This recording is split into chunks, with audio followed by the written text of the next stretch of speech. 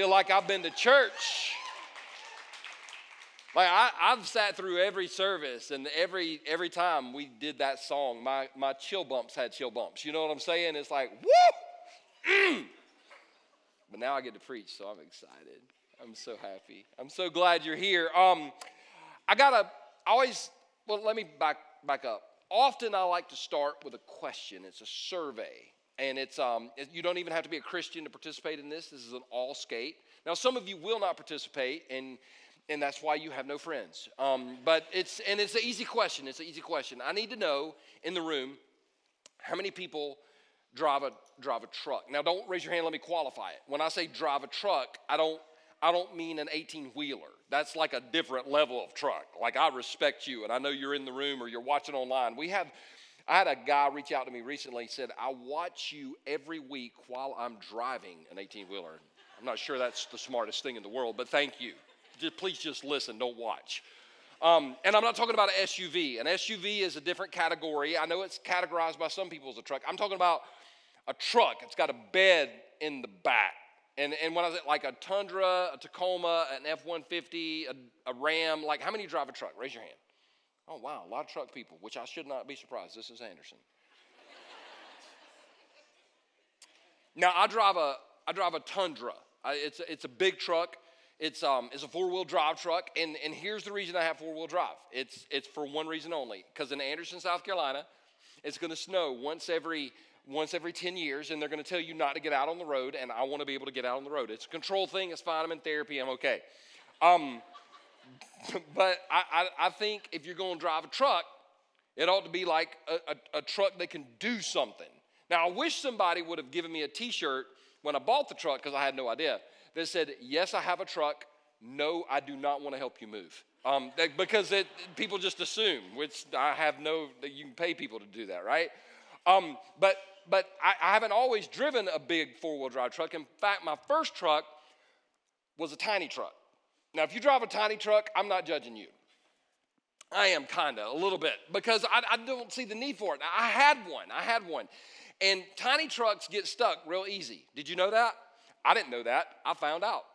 I was in this field, and it had rained, and there's a lot of mud. And why I was in the field is not important. Another story for another time. We'll save it. But I got stuck, and I had this thought. Well, all I need to do is put it in first gear and pop the clutch, and I'll just pop right out of the hole. Made sense, right? Yeah, I'm not the sharpest knife in the drawer, because when I did that, I didn't pop out. I just got deeper in the hole. And so this was my thought. Put it in first, step on the gas. Eventually, I'll get out of this hole, right? But if you've ever been stuck in mud or snow, you know what happened. I didn't, the truck was like this, stuck, and it started doing this right here. And I got angry. And how many of you know you do stupid stuff when you get angry? How many of you know? How many of you know the person next to you does stupid stuff when they're angry? Oh, wow, okay. Can't help you with that. But I got angry. I'm sitting behind the wheel of my truck going, ah! And I got the wheel. And finally I was like this. And I looked, and a bunch of friends had gathered around, and they're kind of looking in. And somebody knocked on the window and said, you okay? I was like, well, yeah, I'm fine. I'm fine. Well, why? He goes, well, I just can't help but notice you look like you're in a rocket, because the truck was like this, right?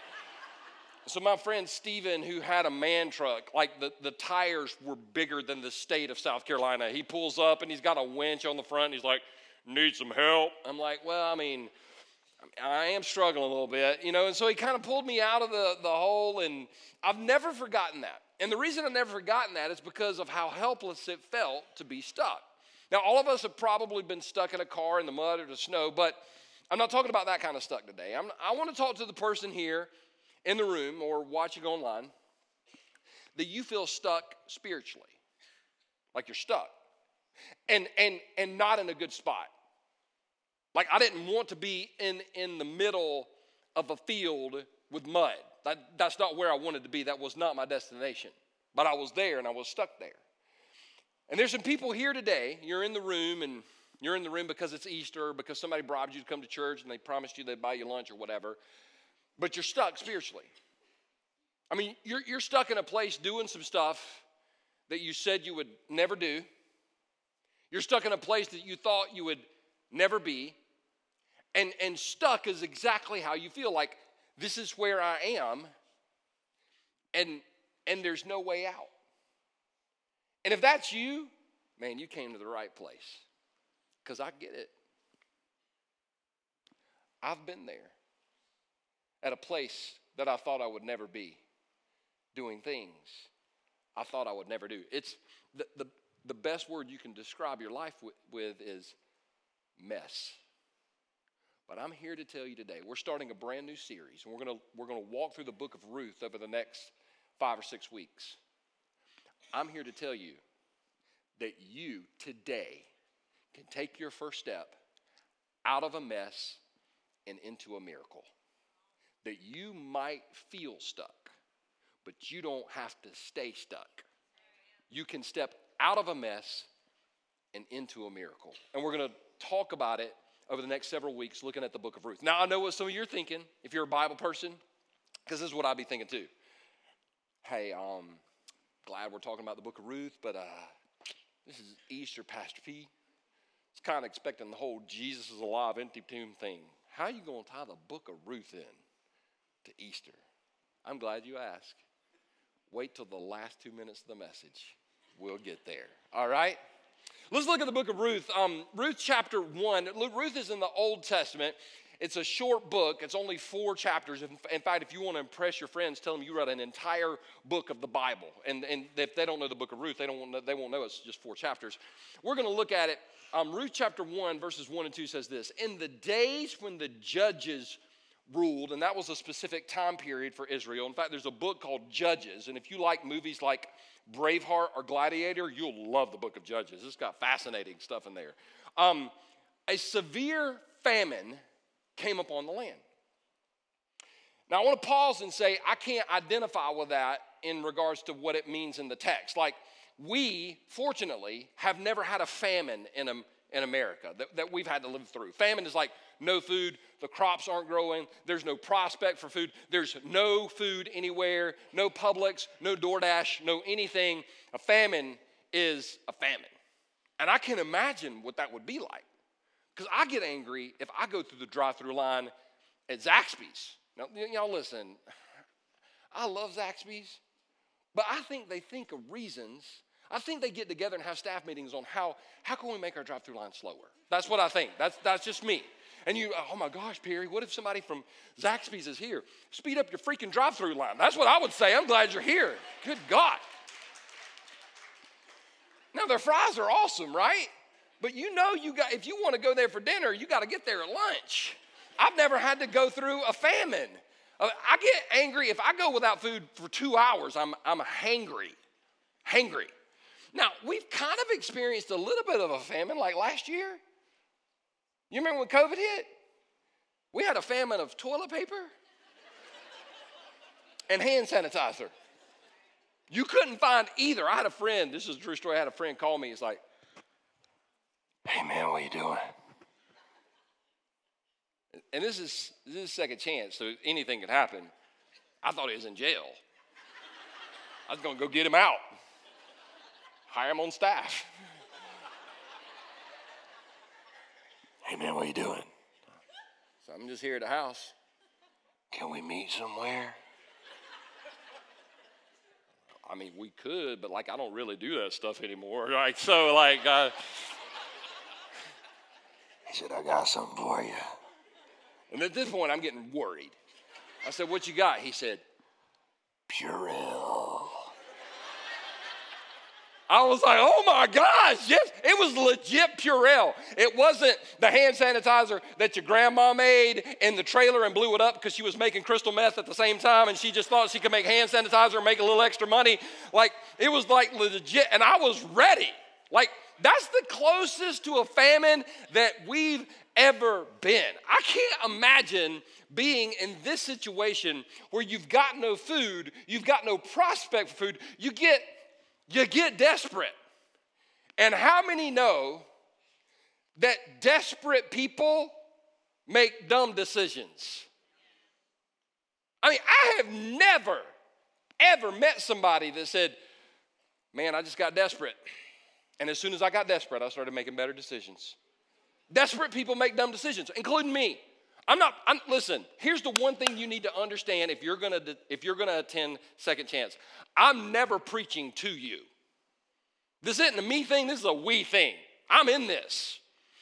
I am the king of being desperate and making dumb decisions. So I know what I'm talking about, not because I read it, but because I've lived it. So the situation is set up for somebody to do something dumb and desperate. So it goes on to say, so a man from Bethlehem, he was from Bethlehem. Where was Jesus born? Bethlehem. It's kind of funny. I've been to Bethlehem. It's kind of scary, actually. But another story, another time. Bethlehem in Judah. He left his home and went to live in the country of Moab, taking his wife and his 2 sons with him. Went to Moab. Now here's a little thing you need to know. First 5 books of the Bible, Genesis, Exodus, Leviticus, Numbers, and Deuteronomy, is called the Torah. It's the law. Jewish people lived by the law. Orthodox Jews live by that book today, the Torah. In the Torah, it specifically says, you cannot go to this place. You don't go to Moab. And you don't mix or marry with Moabite people. The Moabite people were those people. They were nothing like the Jewish people. The Jewish people, according to everything we read, these are good people. The Moabite people are not good people. Now, I know in today's culture, you can't say, you don't know what was, okay, if their crops didn't grow, they would throw their kids in the fire. Jacked up? Yes or no? Yes, that's jacked up, okay? I don't care how normal you try to be. You start chucking your kids in the fire when the crops don't grow, that's jacked up. They worship pagan gods. This was not, nobody had a good Moab story. For those of you who are from the upstate of South Carolina, going to Moab, it's kind of like they went to live in the country of Myrtle Beach.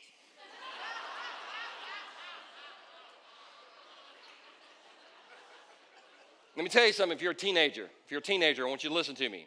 Your parents have a Myrtle Beach story that they've never told you about themselves. That's why they're freaking out about you going to Myrtle Beach. I just created a great lunch conversation, didn't I? They've never told you. And hey, while we're on it, when we leave, they're going to tell you, that's not true. It's absolutely true. Press them on it. So they went to Moab. And you're not supposed to go to Moab. Here's the deal. I'll bet you years before, if you would have asked this guy, will you ever go to Moab? No, I'll never go to Moab. But he gets desperate. And when we get desperate, he left Bethlehem. He walked away. Bethlehem literally means house of bread. He walks away from the place that Jesus was ultimately going to be born and went to a place he said he would never go. There's somebody in this room tonight, somebody watching today, somebody watching online right now. You're in a place you said you would never be, doing things you said you would never do. You've gone to Moab. I've been there. It goes on to say this. The man's name was Elimelech, and his wife was Naomi. Their 2 sons were Mahlon and Chilion, and they were Klingons. That's what it sounds like, isn't it? Now, if you're looking for a good baby name, I would highly advise against Mahlon and Chilion, because Mahlon means sick, Chilion means dying. That'd be weird, huh? Checking your kid in. SC kids, what's your kid's name? Sick. This is a second chance. And dying. This is a twin brother dying. Now, Naomi means sweetheart. We'll talk about that. It's a cool name. Elimelech, this is a strong name. Elimelech, the literal meaning of Elimelech is God is king. Talk about an awesome name. Try that one tomorrow when you're introducing somebody at the office. Hey, my name's Frank. What's your name? God is King. Is it just one word? No, God is King. That's my name. Now, you would think that a man named God is King would live like God is King. Wouldn't you? But not only did he walk away from Bethlehem, he led people away. And his name is God is King. This goes against, I've heard people say this. I just call stuff out that's stupid, that I don't believe. And I've heard people say, well, if you're a Christian, if you're really a Christian, if you really love Jesus, you'll never walk away. What do you do with Peter? Who the night when he was crucified walked away. Now, if anybody's Christian, Peter's on the list. Just because you're a Christian doesn't mean you don't make bad decisions. Elimelech, God is King. You can't get in Bethlehem. You can't get any closer than that. And he walks away. There's some people in this room, there's a time in your life that you were closer to God than you are right now. You walked away. You went to a place that you said you would never go. You're doing things you said you would never do, and you feel stuck. It's the mentality of Moab that well, I'm here. There's nothing I can do.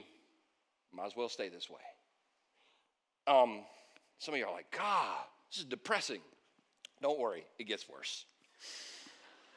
They were Ephraimites from Bethlehem in the land of Judah, and when they reached Moab, they settled there.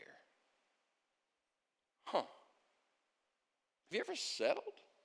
I could see the conversation. I could almost see it happen. Hey, so we don't have any food. We don't know where there's food, but there's food in Moab. It's going to take us a long time to get there because, listen, when you drift away from Christ, it happens gradually. It just happens gradually. I know a lot of people over COVID, we just kind of drifted away from God because we didn't have an opportunity to gather together as believers, and so it was just easier to drift. And before we know it, we were here, and now we're here. And then when they got there, they settled. And I can bet you this was the conversation. We're going to go to Moab. We're not going to stay there long. We're just going to go until this blows over. And once this is over, we're coming back. But they got there and they're settled. This is kind of like the person that says, I know I have a bad habit, but I can quit anytime I want. Really? Because here's something I know about having a bad habit. You do want to quit. You just feel stuck. Oh, and the people that say people that love Jesus will never walk away, there's some of the reasons you stay stuck. And by the way, people that telling you that's the way you are and that's the way you always be, you just need to learn how to tune those people out of your lives. They don't know the hell you've been through. They don't know the demons you fought. If what had happened to you had happened to them, they wouldn't even be alive. So if you're here and you're stuck today, I'm not here to try to push you down in the mud. I'm here to tell you that there's a way to get out, but it includes not settling. Like, if you live in the other state of South Carolina, over the past 3 weeks, we have lost our minds over, wait for it, thunderstorms. Thunderstorms. And here's the deal. If you tell me a thunderstorm's coming, now I know there's some of y'all like me. If you tell me there's a thunderstorm coming, I go sit on my back deck and watch it. I got a screen in back porch. Anybody love a good thunderstorm? You get struck by lightning, awesome. I go to heaven and don't feel a thing. I'm like, this is beautiful. Jesus.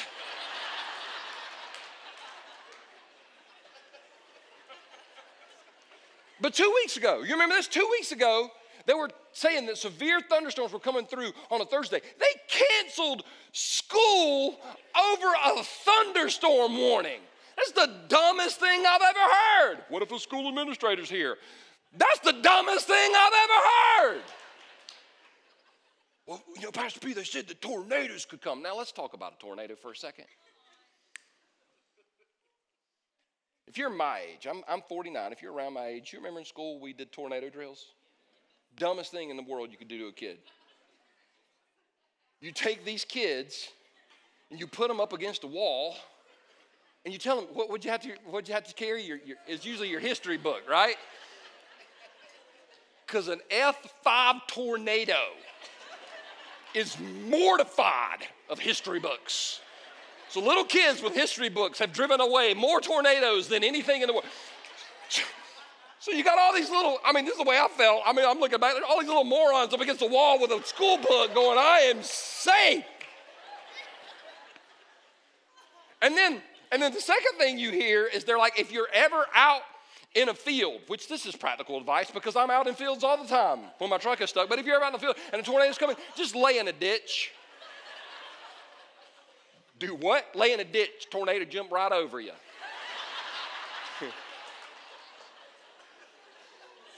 We know anybody that's tried that. Have you ever seen the news interviewing somebody, excuse me, sir, did you survive the tornado? Sure did. Me and Bessie sitting in there in the trailer watching the TV, and we looked outside. I said, Bessie, there's a tornado. Let's run out in the field and get in the ditch.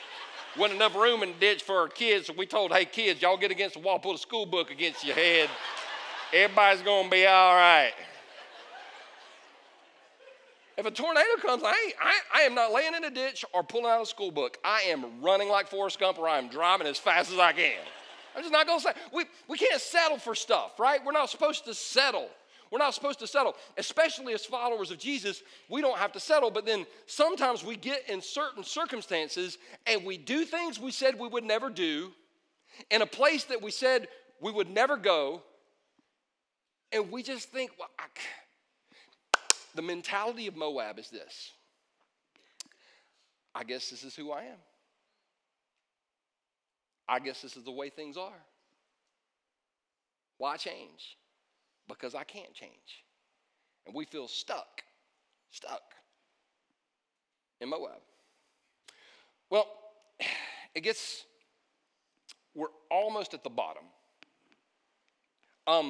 Then Elimelech died. And Naomi was left with her two sons. Now that's got to be bad. You're in a foreign land. You don't know anybody. The husband is your sole source of income. And he dies. But you got the two sons. Then keep in mind, the Israelites were told, don't be around the Moabites. And especially, don't marry Moabite women. Listen to me. That was a direct command from God. It was a sin to marry a woman from Moab. Are we tracking on this? Everybody with me? It was a sin. Keep that in mind because here we go. The two sons married Moabite women. Parents, you ever dealt with this with your kid? Hey, don't touch that stove, it's hot. It's hot. Yes, thank you, idiot. I have to like your mama. Anyway, I have to like your daddy. You ever notice one parent blames the other? If the kid does great, he just takes it after me. Kids does something dumb, acting just like his daddy. Bosses don't marry Moabite women. But what do you do when you're in Moab? You forget God's word. You forget what God said, or you ignore it. Me personally, I've never really forgotten it. I just chose to not pay attention to it. Married Moabite woman. One married a woman named Oprah. Sorry, she's been around a while. I love Oprah. And the other, a woman named Ruth. That's going to be important. We're going to come back to that. What's her name on 3? 1, 2, 3? Ruth. God, y'all are paying attention. I love this crowd. Y'all are my favorites so far. I didn't say that the other two services, I promise. So okay, the husband died. Two sons got married.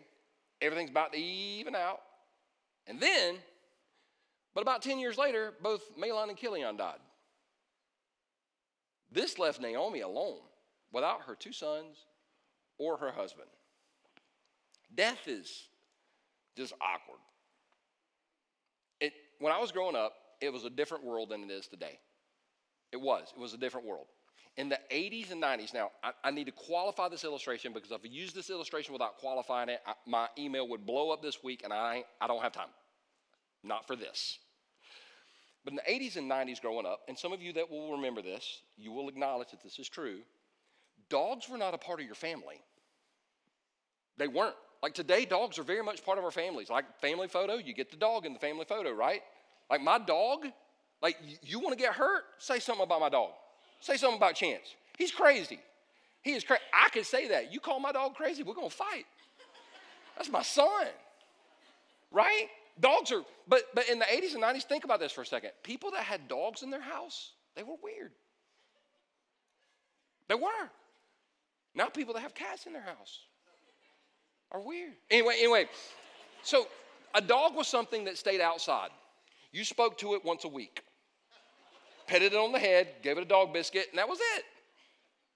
No, don't say, oh, that's the way it was. It's just dog. It was a dog. But today, dogs are a little bit more special. So in the 80s and 90s context, I hung out with a group of friends, and we would always joke with each other. And one of the guys, he was kind of a leader. If you insulted him, he had this phrase he would say, I hope your dog dies.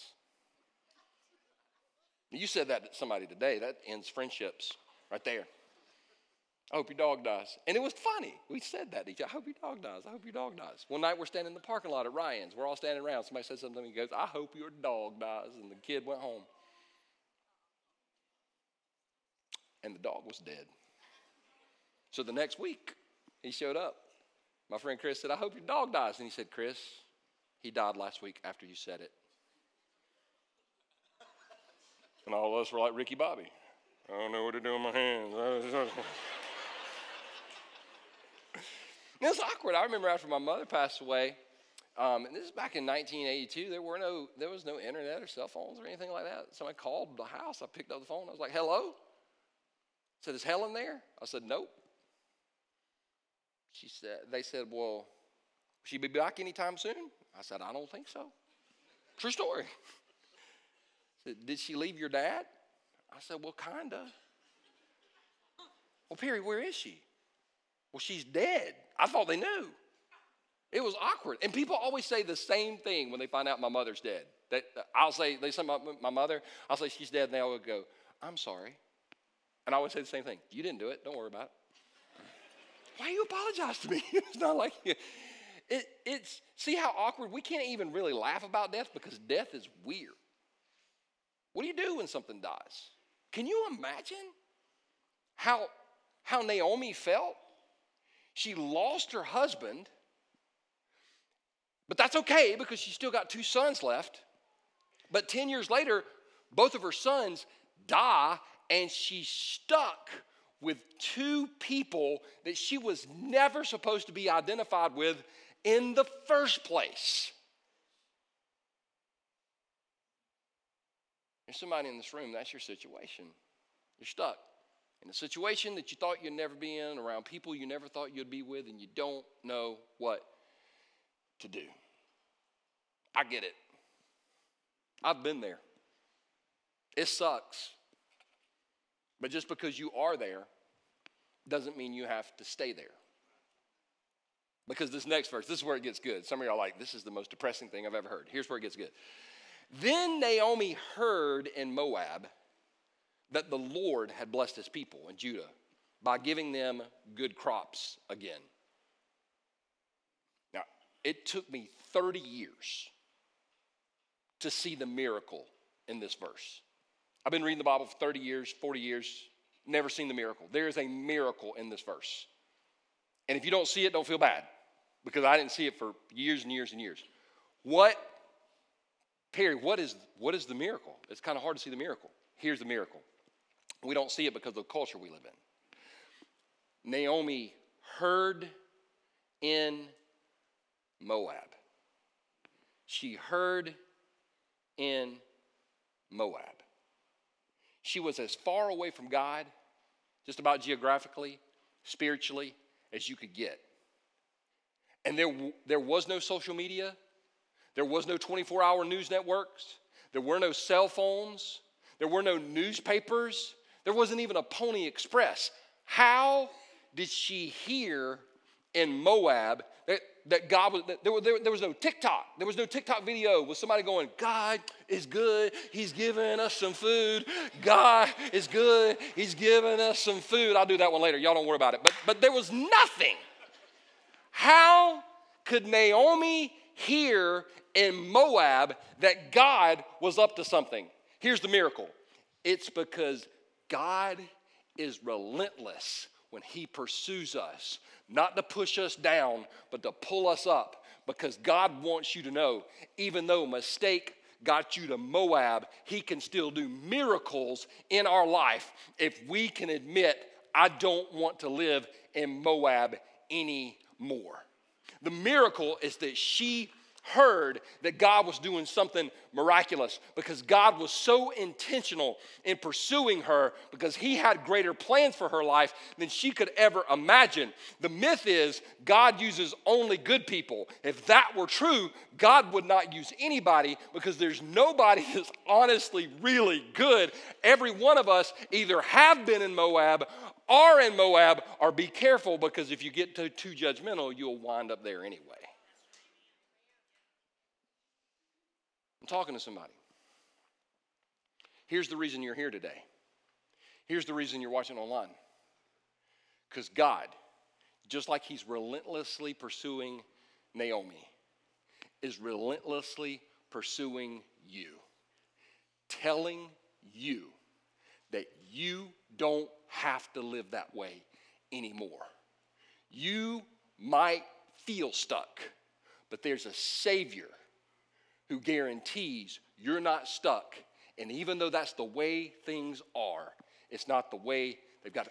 I know what it's like. Listen, I know what it's like to feel miserable in Moab. But if God can speak to Naomi in Moab, if God can speak to me in a rehab center, God can speak to anybody in this room and tell you that your mistakes do not disqualify you for the miracle that he has for you. You just got to be willing to admit, this is not where I want to live. This is not where I want to be. I don't want to be stuck in Moab. So watch what happens. This is so beautiful. This is so beautiful. So Naomi and her daughters-in-law got ready to leave Moab to return to her homeland. Can you imagine this? Naomi's in Moab, and she hears God's at work in Bethlehem. She said, hey, girls, I'm going home. I'm going to walk straight out of Moab, out of this mess, and God's doing something miraculous over there. And I don't know what he has for me, and I don't know the plans, but you know what? The miracle in Bethlehem is greater than the mess in Moab. So girls, get ready. We're stepping out of this place. How are we going to get there? One step at a time. It's a process. We didn't get into this mess overnight. We're not going to get out of this mess overnight. But you know what? Every step we take toward Bethlehem is a step away from Moab. I'm just going to take another step.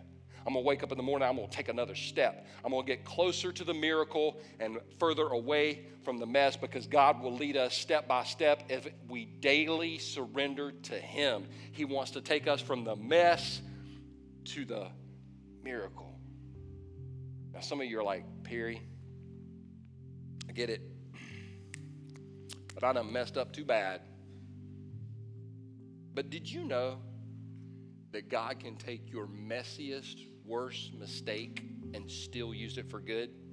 Because let's think for a minute, just for a second. One of Naomi's daughter-in-laws was named Orpah. The other was named, say it on three, 1, 2, 3, Ruth. This is the book of Ruth. Ruth was a Moabite woman, right? A Moabite woman. But as we're going to see over the next several weeks, Ruth comes back to Bethlehem, and she eventually meets a guy named Boaz. Her and Boaz get married, and they have a son named Obed. And Obed and his wife gets married, and they have a son named Jesse. And Jesse and his wife get married, and they have a son named David. David, King David, fought Goliath David, king of Israel David, one of the greatest kings. And if you follow that lineage all the way down, in fact, Matthew chapter 1 tells us the lineage of Jesus. There are 4 women total named in the lineage of Jesus, and one of them is named Ruth. the Moabite woman. The sinful mistake, God still used it and redeemed it. And today there's a book in the Bible named after her. If God can take that kind of mess and turn it into a miracle, if he did it then, he can do it again. If he did it for her, he can do it for us. Nothing is impossible. We just got to say, you know what? We got to get ready, because I'm not living in Moab anymore. So with her 2 daughters-in-law, she set out from the place where she had been living, and they took the road that would lead them back to Judah. I don't have a plan. All I know is I'm going to be on the road. I'm coming out of Moab. What's the plan? I'm coming out. This is what I know. I have lost everything here. Everything I have here is a mess. There's a miracle going on over there. I don't want to be in the mess. I want to be in the miracle. So I'm going to take one step closer. And that's what my prayer for this weekend is. There will be people in this room watching our service online that say, you know what? If God could do that for Ruth, Pastor P, if you're telling me that God can do that for me, that's what I want for myself. Now, I know what you're thinking, and I told you I'd come back to it. What in the world does this have to do with Easter? The Easter story is all in this text. Just like Elimelech left Bethlehem and went to Moab to be around people that were nothing like him, Jesus came from heaven to earth to be around people that were nothing like him. Just like Elimelech spent some time in the land of Moab, Jesus spent time on earth.